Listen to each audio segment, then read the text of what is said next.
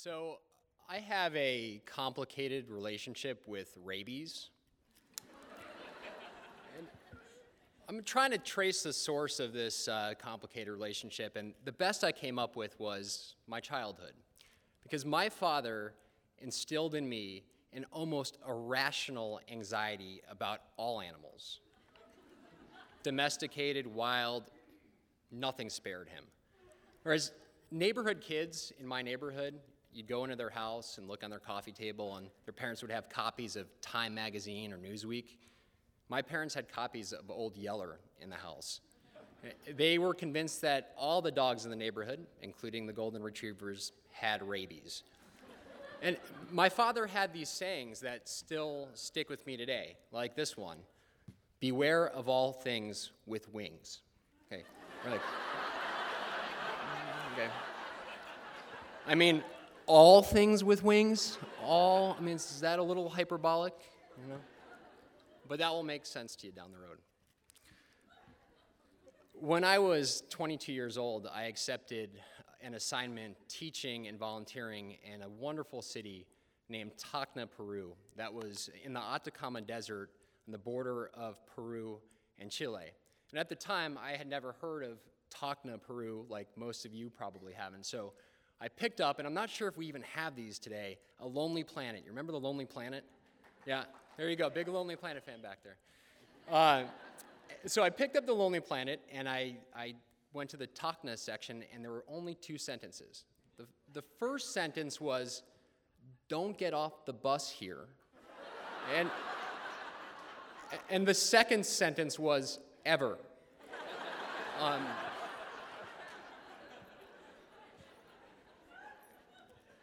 But of course I did, and I had two of the most vibrant, beautiful years of my life down there. I worked at a center called the Center for the Working Child, and it was founded by this amazing man named Jeff Thielman about 30 years ago, who was a teacher who realized that there were tens of thousands of street kids that didn't have educational services, that didn't have health services, and so on and so forth. And so I was welcomed into this great volunteer network, and I lived with two people for the entirety of my 2 years. Their names are Scooter and Teresa, and they factor into this story too. About 6 months into my tenure of living and working in Tacna, Peru, working at the Center for the Working Child and living with Scooter and Teresa, the kids, who are wonderful, beautiful, smart, thriving, but also fabulous. I mean, they told stories that didn't make any sense.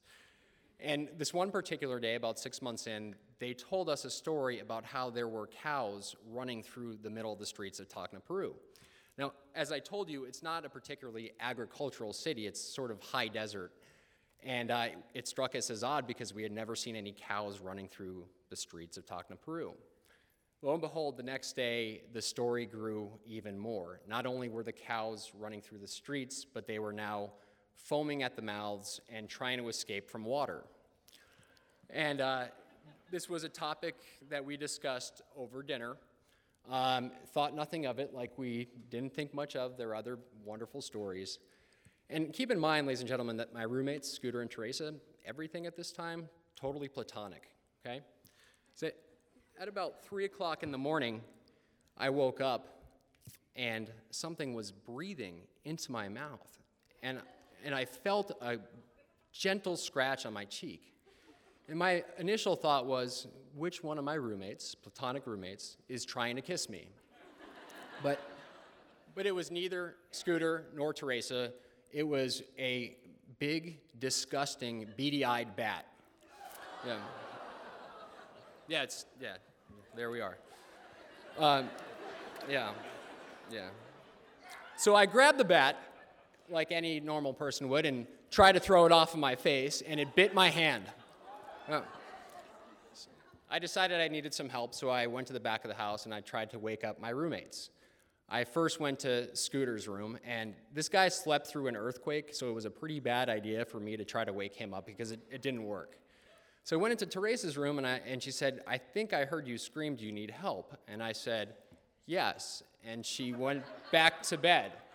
Now, memory's a funny thing because I talked to her about this story last week, and I said, we're really, really close, and we have kids the same age. She just moved back to Boston from Spain. It's probably more information than you needed, but I said, Teresa, what's your memory of what happened the next morning? Because mine was I courageously went into the room to look for the bat. It wasn't there, and I went back to sleep because I'm so tough. And her memory was she found me in the living room, cowering underneath my sleeping bag, accusing her of having abandoned me. So, yeah. Like any good friend, we got on the phone with the coordinator of the volunteer program in Washington, D.C., and said, what should we do? Jeff's been bitten by a bat. And he said, get to a hospital immediately.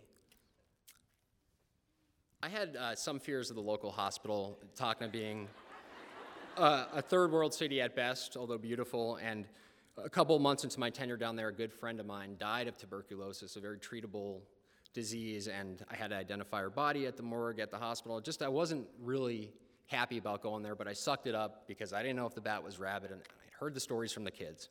So Teresa took me to the hospital, and everyone was kind of huddled around, and at this point, the rumor of Batman had spread to the kids at the workings.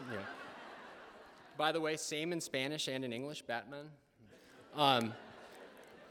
The hospital, unfortunately, was out of the vaccine, so I did the next best rational thing. I went to the only other place in town that had the rabies vaccine, which was the local vet clinic. Next best choice, right? And I'm not talking about a vet clinic like in Anchorage where your dog needs your teeth brush, or there's like your cat needs her nails clipped.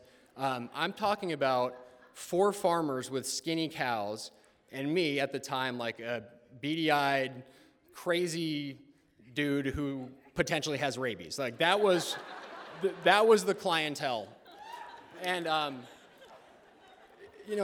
I'm sure everyone here has heard it. There was an article in the ADN the other day about Alaska has 12 species of bats, and there was a biologist from Fish and Game who said that bats are unfairly persecuted.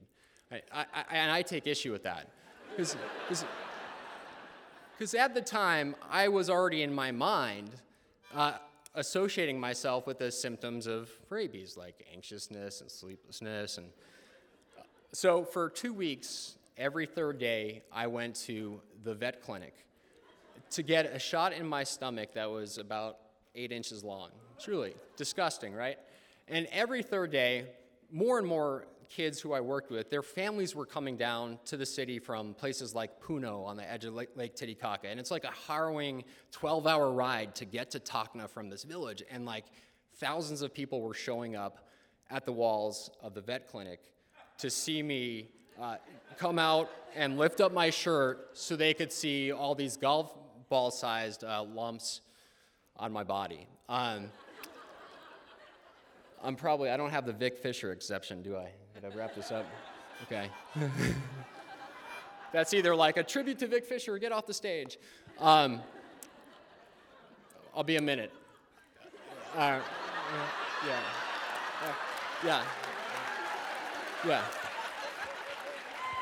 I think I bought myself a minute. I can talk about my daughters because of the possible slight.